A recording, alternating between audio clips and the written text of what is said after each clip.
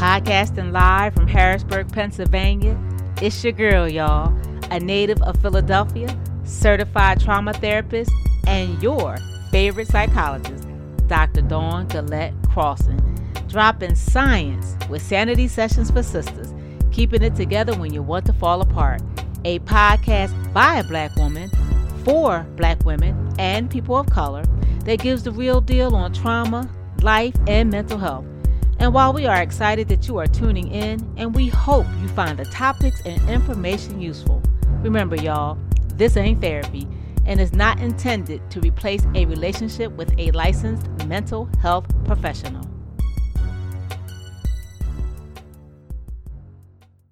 Hey, what up, gang? Today we have with us someone who is near and dear to my heart. She has done so much in terms of accomplishing in the midst of adversity. She is truly a blessing.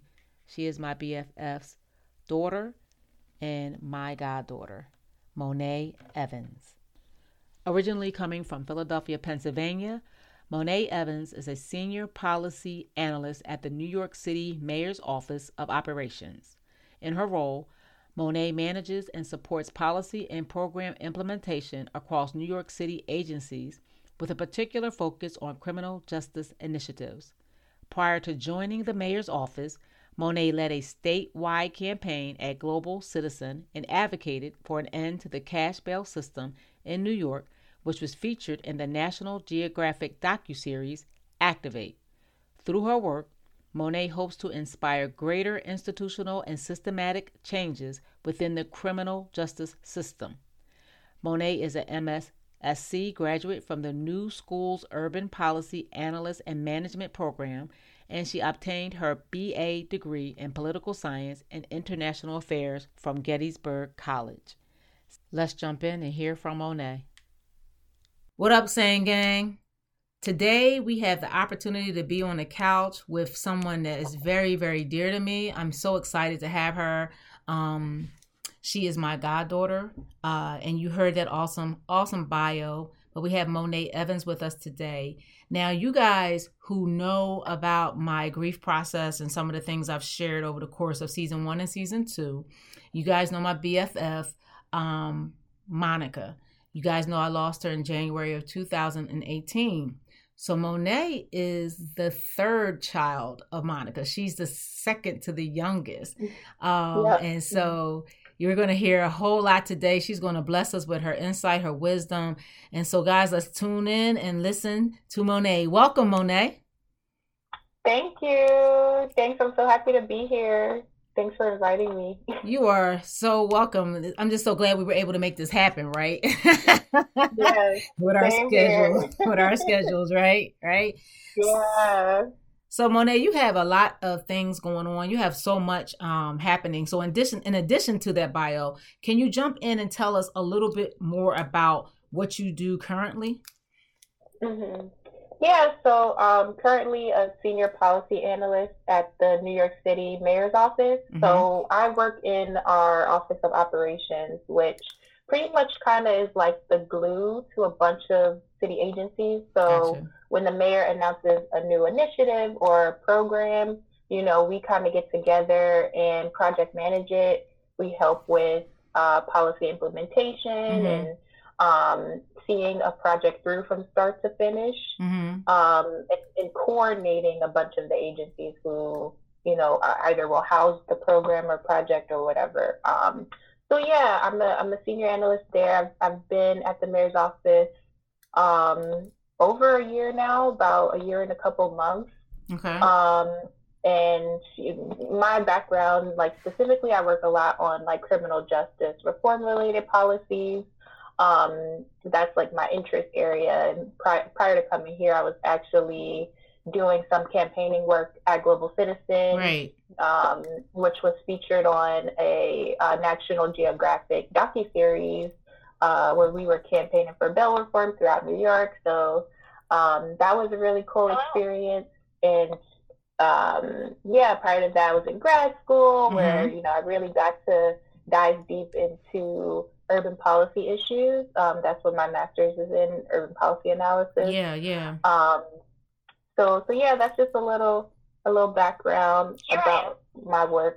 Oh, sorry, I think that's okay. Listen, we kicks it. What happens when you're dealing with this world, this platform. Anything can happen. My dog would come in barking in some episodes. So we are so fortunate to have a very forgiving audience. So that's good. Yeah, very forgiving. Yeah. So you threw a lot of things out there. So you're working in the mayor's office. That is amazing in New York. I don't think I realized when you transitioned from Global Citizen exactly what that entails. So thank you for giving us additional piece. What exactly is urban policy? Break that down, because, it sounds like, what does that mean?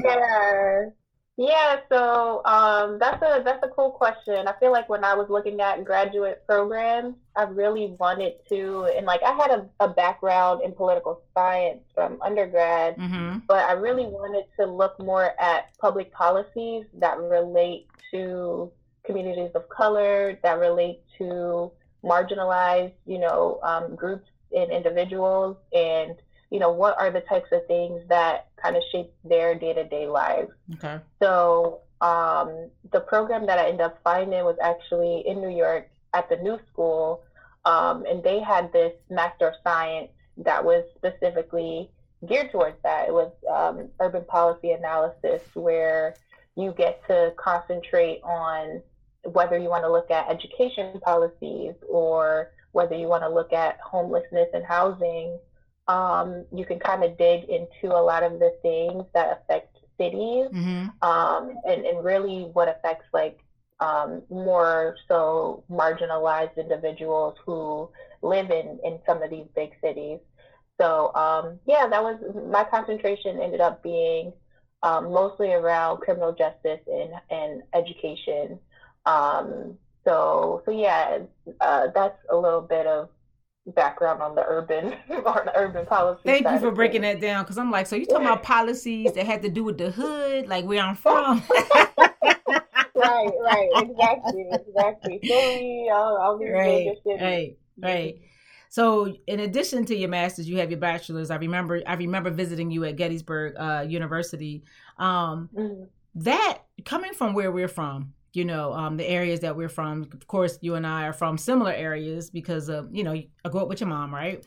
And there's a lot of, I felt like, for my generation at least, there were some barriers to actually getting formal education, finding funding for formal education, and then even completing it. During the time when I was going, I was experiencing a lot of things, both within my personal life, but also just environmentally. At the time, there was a lot of drive-bys, a lot of drug dealings, and I lived in that neighborhood on that block where some of those things happened. So overcoming those barriers, when I look back, was tremendous. Can you speak to a little bit about that for yourself? Like, what were some of the barriers that you had to overcome in order to be in the space that you're in now, where audience, I need you to know that my goddaughter is the most humblest young lady you ever want to meet, in terms of her accomplishments. Because I think sometimes when we pull ourselves out from that discouraged place to that determined place, sometimes we can, walk around with our heads in the air, or, with a chip on our shoulder, and you just never exude that. And so can you talk a little bit about some of those struggles, and how did you kind of pull yourself out of some of those? Because I know I was present for some of that, so I know it was tough. So can you speak a little bit about that? No, thanks so much for that. And I feel like everybody has their barriers and their struggles when they want to get to these types of career goals or whatever they're setting out to do.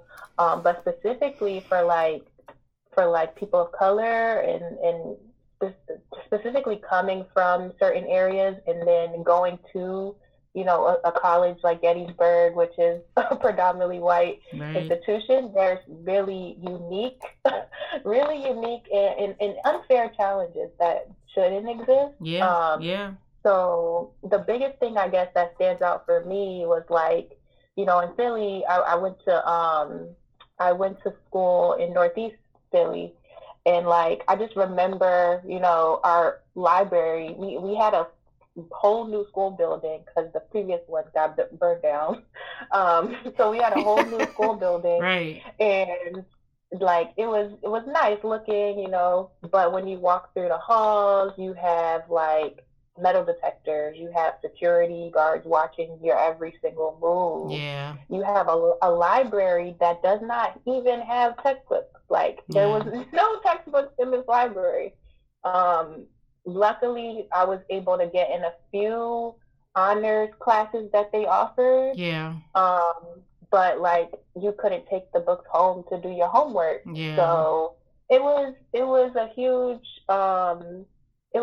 set of challenges that really shouldn't exist. Right. For people who do want to get to the next level. And like, we used to live in Georgia. Mm-hmm. So like seeing that difference in terms of like the setting of being in an inner city school versus like a more like suburban area was just like a huge like stark contrast. Yeah. So I felt like when I did get to college, I was like kind of playing catch up a little bit. Like freshman year. Yeah. It was hard. Like I would see, my peers getting their writing assignments and not even having any question about what to do first or what to research or how to structure their papers and things like that. And like I was used to coming from a place where I didn't have to study for an exam. I could just walk in and take it and pass. And like, it wasn't that academically challenging from the high school I went to versus college. So there was a lot of just learning and like sitting and figuring out, how I need to prepare myself, how I need to study, that like I know my peers didn't have to go through. So I think, what was helpful for me, especially like preparing to do that transition from high school to college, was having, first of all, like my mom, she was always about the academics, and she was always like so supportive of whatever I wanted to do. Yeah. And I remember there was this one day where in high school, this group called Philadelphia Futures came and was talking to a few students and was like, we give college prep help, we give help paying for school. I think you might be interested in it. A lot of my friends was like, that looks lame. Like, no, I'm not gonna go. Right. And at first I was like, I don't think I want to do another like after school program type of thing. And I remember telling my mom, and she was literally like, "Oh no, we doing this." And she was like excited about it, and I was just like, okay, like I guess we can go to the first meeting. I think I had the interview for it. And she took me to the interview, and I just remember it kind of just working out well, and I got in the program. And next thing you know, they really did help me a little bit along the way. Like, even though, my school didn't really help us with preparing for SATs, they gave us SAT prep. They gave us the textbooks that we needed. They kind of helped fill a little bit of that gap, which was great. And then, when I got into Gettysburg, I didn't even know about Gettysburg until they did a consultation and like told me about this school and sent me on a visit. And because of their relationship with Gettysburg, I got a full scholarship to go. And like, it was just crazy the way, that happened. It was powerful though. Powerful, because I can remember your mom being like, she's a nerd like you. I was like, is that a compliment? Not really sure. She reminds me. She used to say that to you. You remind me so much of Dawn. She reminds me so much of you. Like, she's always reading a book. I'm like, okay, I guess. Yeah, she used to say that a lot. Yep. She was definitely one of the main support systems that was able to, even though we didn't have too much, like I didn't feel like I was missing out. Right. On a lot of things. Yeah, and you see that a lot in urban areas where we're considered poverty, but we don't feel necessarily like we're in poverty. We may not have like the latest, greatest outfits or shoes, right? Sneakers, but we don't feel like we're in poverty because we have that support from our parents and we have that love, which definitely can replace any material possession, right? So I Right. definitely understand that. But that's a powerful story. Like that's just powerful how all that came about. And I don't care how many times you tell it. It's just every time I hear it, I'm just like, wow, like that's so amazing. It's so amazing. Yeah. Speaking of your mom, you know, we Hmm. had a nice dialogue prior, a long dialogue prior to start the taping about, you know, her passing and what it meant to us individually, you know, and how we've been dealing with it and coping with it. Because that sounds like, you know, when we talked about it, that's a, you know, when you think about moments where you have to pull yourself up from the mat and kind of stand up again, you know, I Yeah. don't know about other people, but I've had several of those moments in my life. I don't feel like I could just, I don't feel like that is just one moment, you know, like, Hmm. um, but you, let's talk a little bit about how that was for you, and how did you kind of pull yourself up, and how are you still managing, because it's still kind of fresh. It's been 3 years, Yeah. but it's still kind of Yeah, fresh. definitely still fresh. And I feel like that's something I'm working on. Sometimes it feels like every day. Like, I don't know. Yeah. I feel like when my mom first passed away, it was way harder to do the whole pulling myself up type of thing. But I had to, right? Like in today's Yeah. society, we don't have a choice Yeah. but to keep working and, Yeah. get over it. And, I still had to finish school. I was in grad school at the time. I had to finish school. I had just started my first real job. So I was working full time. Right. So it was like work during the day, class at night. Yeah. Um, so I really did not have the time to not pull myself up. Even though I was going through most of my day kind of just like numb a little bit, Yeah. or working to as a distraction. Yeah. Like, oh, let me focus on, let me do this report because then I won't have to think about this. Yeah. Yeah. Um, um, but yeah, it was definitely, I think at first it was hardest because I was just working to get through, and Mm-hmm. kind of avoiding, all my feelings and things like that, and avoiding the grief, because it was just too, like, painful to, Yeah. like, sit with, Yeah. and I didn't have the time to sit with it. Eventually, over time, I definitely feel like I've developed a lot more healthy ways of coping and grieving, and just being a little bit more positive. And I think for me, that has come from like being healthier, a little bit more mindful of like my mental health and, Yeah. my overall wellness. Um, so recently I actually started up a blog and a social media page around this health and wellness called Sharon Strength. And it's good because I get to go to the gym and I focus on, getting stronger, and I focus on, workout as a stress reliever. And it's like, it's relieving in a way because like you can kind of not trick yourself, but like you get those positive Yeah. endorphins Yeah. running, and like there's Yeah. science, all these things behind the benefits of it.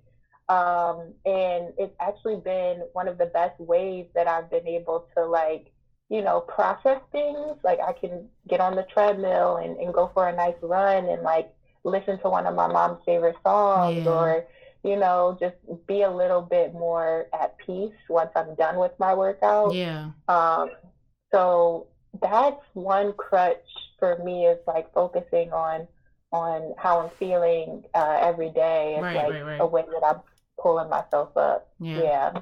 Yeah, that's awesome. That's awesome. So you use workout. You know, when you were talking about work, sometimes I think, you know, it's not bad to have a distraction. I just think that we can't stay in distraction land. At some point, we have to, you know, deal with the emotions. And Yeah. but even after we deal with the emotions, I think in order to not stay there, we have to Mhm. have other things fill in our lives that distracts us.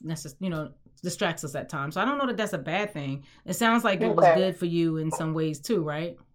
Yeah, yeah, definitely beneficial. Like Yeah. I feel like if I didn't have that, then I wouldn't have been so motivated in my first job about, I was working at a alternative to incarceration agency at the time, so that kind of got me in the seat of being able to work on more criminal justice related issues when I had got to Global Citizen. So like I think that type of hyper focus Yeah. Helped. Yeah, I definitely feel that. I definitely feel that. So you were discouraged when you were younger in terms of the school system that provided you with, like, sounds like really no resources, and sounds like, the Lord provided a way for you to have those resources. And your mom, same thing when I was in school. Your mom always was like encouraging me to make sure I finished. When I felt like I wanted to quit, she was there to be like, nah, we're not quitting. Like she was really, she was that one. She was that chick. But but it sounds, yeah, it was her, right? Your mom can make light in any situation. Right. She was able to find a way. But it sounds like you had that moment where you had to pull yourself up off the mat from the discouraged pieces of like, just like, look at this. I don't have textbooks. I don't have what I need, and adore, and when you saw that light, you grasped onto it. But it also sounds like after the death of your mom, because you graduated right after that. Like, she passed in January 2018, and your goddad and I was at your graduation in May. Yep, so that was like, so like, how was that? Like, because I hear what you're saying. Like, you kind of was like, let me focus on writing this report, but that was, amazing. But I know it had to be difficult. Yeah, that was very hard. One of the hardest things I feel like I've ever done. Like, I feel like there were so many times when, especially at first, like those first couple months where I was like, I'm not going to go to class. Yeah. I'm not going to make it to class tonight. Yeah. And I didn't like have that interest in learning anymore at some points. I was just like, let me just get it done. This is my last semester. I just have to do the bare minimum and get it done. And in the end, I actually, like, you came to graduation, I was one of the student speakers. Yeah. Just had so much to look forward to at graduation and after graduation with working and having a job and stuff. It's definitely a huge blessing to like already have some of those things in place while I was still grieving. And, it was affecting me and like still affects me to this day. Yeah. But, somehow I was able to kind of keep going. I think too, just having, my family, having you guys and my friends too at the time were just like constantly checking in, constantly, being there for me. And having like that community around was everything during that time. But yeah, it was hard. I'm not gonna lie. It was like one of the hardest. Yeah. Hard couple of months. Yeah. Yeah. It was. Yeah, I agree. I'm coming from a friend perspective. Sister. She was.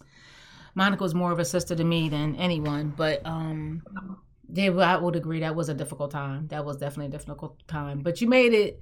I knew you were going through, but you seemed to. It sounds to me like you used the resources that were around you, in terms of like the positive social supports. You had a job, you had something to kind of look forward to, even though at times you were like, I'm not going to go to class today.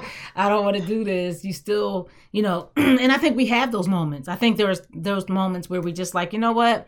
I'm not doing anything, today. But then we pick ourselves back up each day. I think it's a journey, and the journey is every day what we're going to do this day with this pain, because grief is real. Right. Grief is real. And I don't think, I think people of color, I don't know that we have had spaces to really properly grieve, because we've always kind of kept going, kept moving, and therapy and those types of things that we talk about now. I think we still have stigmas around it. It's not as much, it's not as bad as it used to be, but it still exists. Stigmas in regard to mental health, stigmas in regards to seeking out treatment. I think those things are real things, you know. Speaking of which, how did you feel about therapy during that time? And was that a part of your journey? Yeah, no, as you were talking, I was just gonna say, like, I also had a big stigma about starting to go to therapy, and like, I always thought, something must really, really be wrong with this person if they said they went to talk to a therapist. It is very taboo, especially in the Black community. Yeah.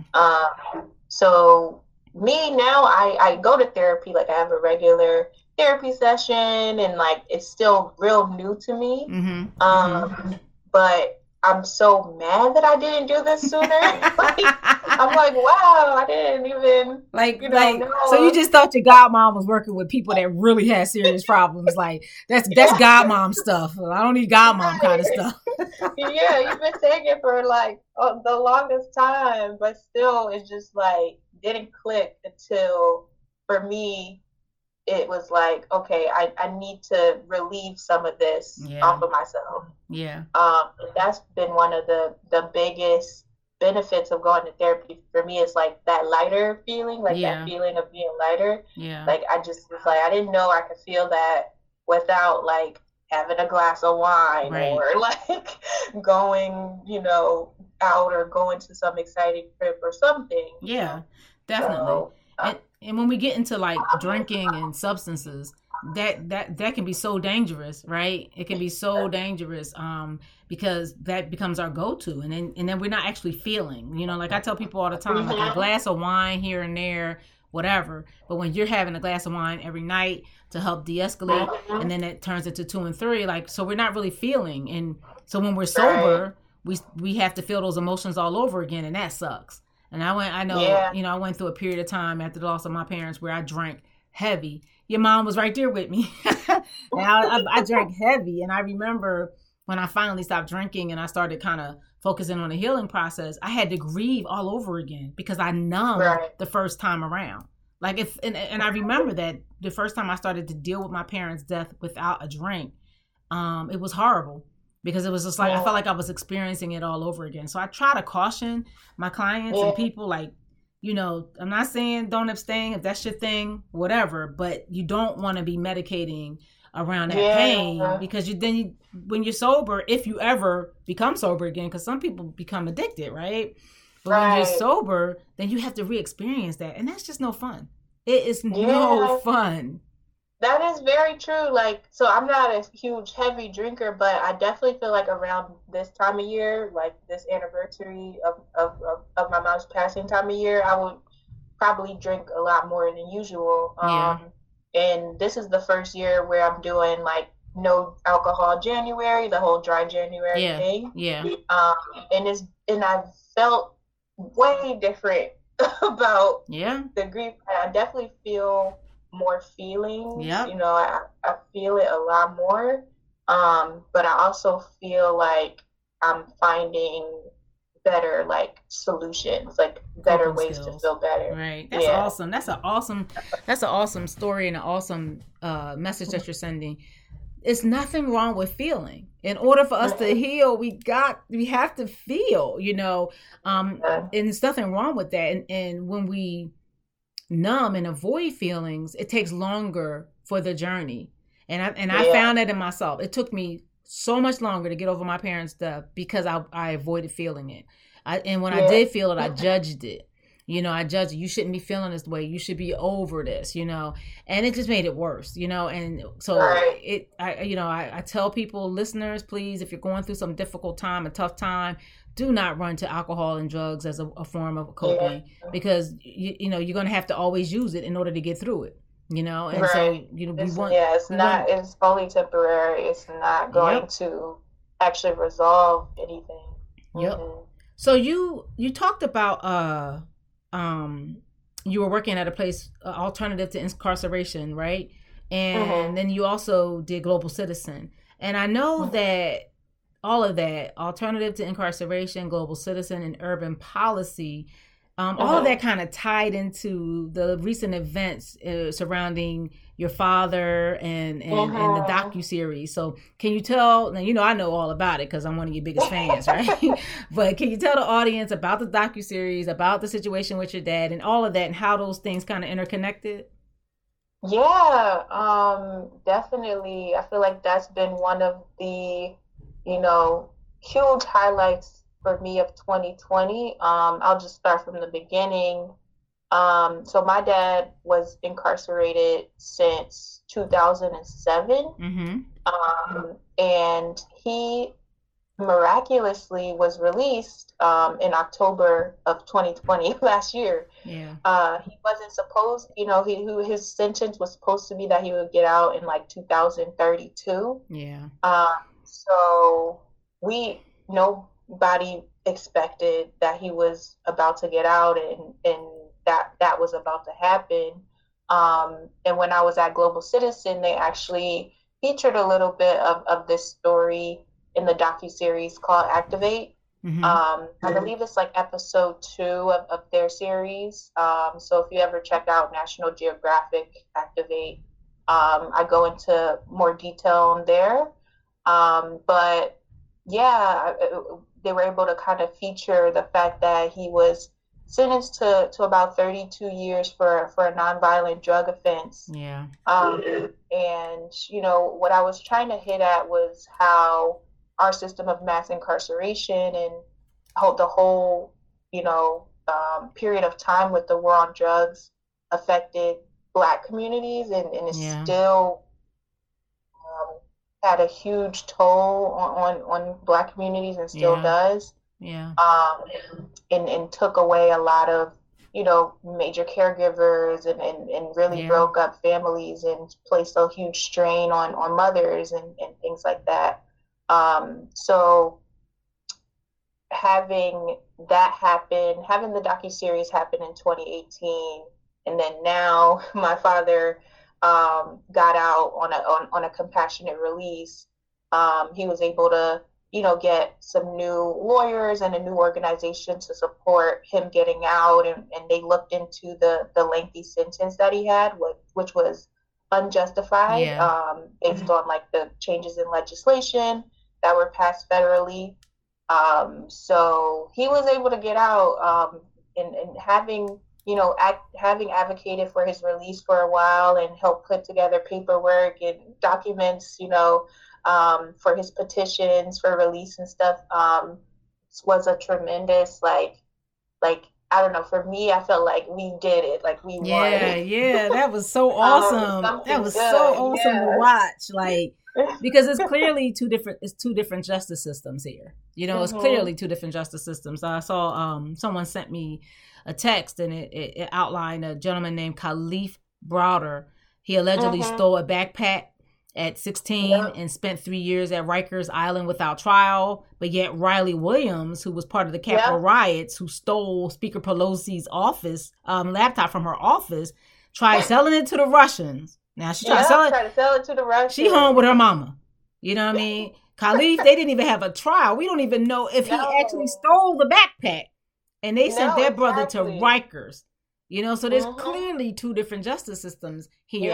And that whole thing about white privilege being a myth, I'm like, it's so ridiculous that people would think like that. It's ingrained in every system, especially, a system that was kind of designed to arrest and incarcerate Black folks. Yes. So yes. It's crazy. It's crazy. And I was watching, there's like a new series on Netflix, documentary called, like, about the whole crack epidemic. I think it's called Crack. Where they even go into the disparities between white people who were arrested and using powder and crack cocaine at higher rates than Black people and selling it at higher rates. And there was, like, at one point 0% of white people being arrested for it, while the prisons were filled with people of Wow. color. Wow. That's It's crazy. And It's people wonder crazy. why I try to watch cartoons when I do have an opportunity to watch TV, because that kind of stuff Yeah, just makes me enrages me sometimes, and I it just made me don't. so mad. I was like, why am I watching this? Right. Yeah. And it just Mhm. enrages me, and I'm like, what am I gonna do with this rage? So Yeah. I would rather watch Batman than have to see stuff like that, because it just is like, this is so it's so blatant. It's so Hmm. blatant. Yeah, and hopefully with recent things like Capitol Hill, things that was Hmm. broadcast across the nation. You can't take back the video, and even if you did Right. delete it, I think every black person got a copy on their phone, because I do. I got a copy. Yeah. If you just in case No, you they lose your can't. copy, I got a No. copy. you Right. know, Right. They cannot rewrite history they this can't rewrite time. this time, right? But And I feel like that's where we are too as Black people. Like people are fed up and yeah, like we know what's happened in the past and don't want to replicate that for future generations. definitely, definitely, definitely. So I have basically two more areas I want to go with you before we end our time together. It's been so amazing. We could go into two and three episodes with this whole racial piece about incarceration, girl. And I do think we're going to have you return and just have an episode Mhm. just on that, because I think it's important That for would us. be awesome. I think it's important for people to hear these numbers, because this is your thing, But one thing I Mhm. wanted to ask you, with urban policy, did you find yourself in the field when you were working at Global Citizen and working for the mayor of New York? Did you find yourself having challenges in terms of a black woman, and what did that look like? Mm. Yeah, sadly these spaces are all predominantly white. Like Yeah. it's like every time I get to a new period of like transition, Mm-hmm. it's always predominantly white. When I went to Gettysburg, then when I went to my master's program, Mm-hmm. then when I started to work, at Global Citizen, where Global Citizen is like they have a more broad reach. But if you look at leadership, if you look at, you know, the folks who are in managerial positions, it's predominantly white. Same thing at the mayor's office. Right. Sadly, our team, I feel I'm the only Black senior policy analyst. Wow. But there are about three more people of color, women Wow. who are yeah. So it's a huge like struggle because there's times where I'm like I want to walk into my workspace and see my homegirl and like be able to discuss certain things without having to code switch or having to Yeah. you know be mindful of like all these things social wise. And I wish it was more representative of the city that in the space that we're making policies I'm about to for say, because like, how are you making policy for people? You don't even live in those spaces. Like, you don't even know the challenges. And that's not to say that, all urban areas are made up with 100% people of color, but we sure right, are the majority up in those spaces. So I would think right, that you would want the majority of those people that's in those spaces to be making the policy. This is just right. craziness. It's crazy, and it's like, and these are things that they when you take a research methods class in grad school, they tell you make sure when you start doing any of your policy analysis work, it's representative of the community. You get feedback from the community. You do roundtables, and in reality, the people who are making these policies, are so disconnected, Yeah. which is why we have so many unintended consequences when any reform gets made or when anything always gets done, and then we get the backlash afterwards. Yeah. So we got a long way to go, especially at a lot of these organizations. I have had the privilege of at least being involved and being at the table in some of these spaces, Yeah. which on one side is great because it's like if I hear something that's completely wrong, I can say something. Like, yeah, no, Um, you way off. You way off.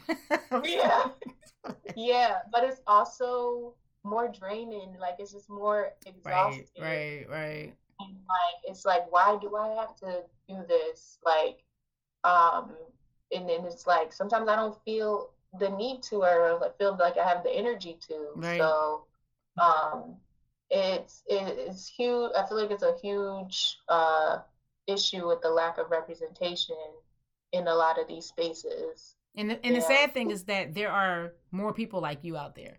You know, they Right. want us to It's believe not that this. the lack of representation is because we don't have enough black people with education or enough people of color in the field. Like, no, you ain't hiring us because we out there, Right. we educated, we getting what we need, we know what we need, and we know how to present it. But we ain't part of the interview process. You ain't crabbing our, Right. and there's only but so many of us. Oftentimes, they even want in the space. Right. So Exactly. so that Exactly. that is definitely a challenge, and it's unfortunate because it's across the board in our professions, right? But especially with urban policy, I would just think that there would be more of a Mm-hmm. concentrated, concerted effort to recruit people from Yeah. those areas, that make up that area because these policies apply to them. But we see it. Right. We see this in our social services agencies where the predominant is non people of color, but you're serving people of color, Mm-hmm. and Yep. whatnot. So I hear you on that. Yeah, nonprofits everywhere. It's everywhere. When I first moved to New York, I was in the private field. I was at insurance company, and of course, there it's corporate. It was more in your face. Yeah. But nonprofit side, it's there too. If you Yeah. look at leadership and managerial levels, Yeah. it's all white. That's all I've Yeah. done for the last 27 years is nonprofit, and I see it. Hmm. Now Harrisburg area is not as urban as Philadelphia. They have huge urban pockets, but not as big as Philly or New York. And it's not as white as Philly is in New York in terms of the population, right? But it still, it still has a huge Hispanic and African Right. American population. They even have a growing African population and a huge growing Indian population. And still, Mhm. social services, human services, the last 27 years, everywhere I walk in, I'm the only African American doctor. There may be another one randomly that's a consultant. All of the therapists are non people of color. Some the workers, the human services workers that are going into the home and doing foster care services and those types of things, all not people of color, but you're placing people of color, you know. And then and That's then the sad part. and then I think what bothers me the most is the resistance to understanding the culture. A lot of times, Right. and we're human services. We should be the most diverse in terms of, like, you don't have to be necessarily a person of color to serve a person of color, but you need to be culturally diverse. You need to have an understanding of the Yeah, culture and a that respect competence. for Mm-hmm. the culture. And oftentimes, these people are functioning in spaces of racist context and don't even realize that they're racist. Like, they Yeah. don't even realize it. And if you confront it, then it's an issue. And so Right. I feel you. It is very exhausting and very overwhelming to constantly be Yeah. trying to explain, Right. and whatnot. But thankfully, I'm thankful for you in those spaces, though. I am, Mm-hmm. because we need us to be able to advocate and to do the work Mm-hmm. and to try to pull in other people like us. So thank God for what you're doing right now. Yeah, So totally. last Yeah. but not least, you are really heavy into the health and fitness. So your godmom loves that area too. But you're Yeah. really into it. You have a blog and fitness page, and tell us about that. Like, how did you come to this space, and how did you end up deciding to do a blog, and how's it Yeah. going, and how just give us the inner workings of that. Yeah. So I've been on my, I guess, like health journey for a couple years now. Like I would say like 6 years. But I just started the whole, sharing and blogging and engaging others back in October. Um, so back in 2014, I actually like made a decision. I was very overweight. I had high blood pressure. I mean, I always grew up, on the thicker side, and Yeah. I never had a big problem with like my body image. Yeah. But I think when I got older, I was in school, I was in college, and I was definitely eating really inconsistently. I was, you know, studying around the clock, and then I would just eat whatever was at the dining hall. Actually was studying abroad for a semester and just living my best life. Right. Enjoying all the Italian food. But when I got back, I was just at my highest weight and going to the doctor and hearing that I'm, at risk and have high blood pressure. I was like, I need to do something about this. So that summer, I actually just started to look up some ideas and tips, and a lot of things that people were suggesting was around keep eating, but don't overeat in calories, and be mindful of your how much you're burning and tracking and things like that. Yeah. So I started to do some of that stuff, and I started working out 4 days a week, and then that turned to 5 days a week. And then I slowly just started to see, pounds drop off, right. and people noticing it. When I went back to school after the summer, so many of my friends were just like, what did you do? Oh my God. And I was like, wow, it's working. And I was just surprised, because I just never had any success with any weight loss. So the fact that it was sticking, it was just real motivating. It was really motivating. So I kept it up, and slowly I started to see my blood pressure improve, and just being able to study and do things, and walk with friends for longer, just basic things that I saw so many benefits to getting healthier. And I just stayed with it. And over the past 6 years, I lost about 70 pounds now. Wow. Wow. Yeah. Wow. So it was a lot of weight. And now I'm mostly focused on strength and toning. So I'm doing a lot more weight training, which is not to say fun. People are like, you are so weird to talk about weight training, but it's actually fun. It's okay, I love weight training too. I love lifting. Yeah. I love seeing how it just makes you feel powerful, to see how strong you are, and it's powerful. And it's also okay, when I start a new type of exercise or routine, it might be hard at first, but I know I'm gonna get it, and when I get it, I'm yep. I feel good about myself. Yeah. So I started up a blog called Sharon Strength. And the name, so my middle name is Sharon, which is also my mom's middle name. Yeah. And in my first blog piece, I kind of talk a little bit about the significance of that, and how, she modeled for me for so long what it means to be strong, and, how for me, I got a lot of my strength from her, and a lot of her encouragement. So what I really would like to do is kind of be that resource for other people, empower them, to, if they want to lose weight, or if they want to find better ways to improve their diet, they can look at some of my tricks and tips and what's worked for me.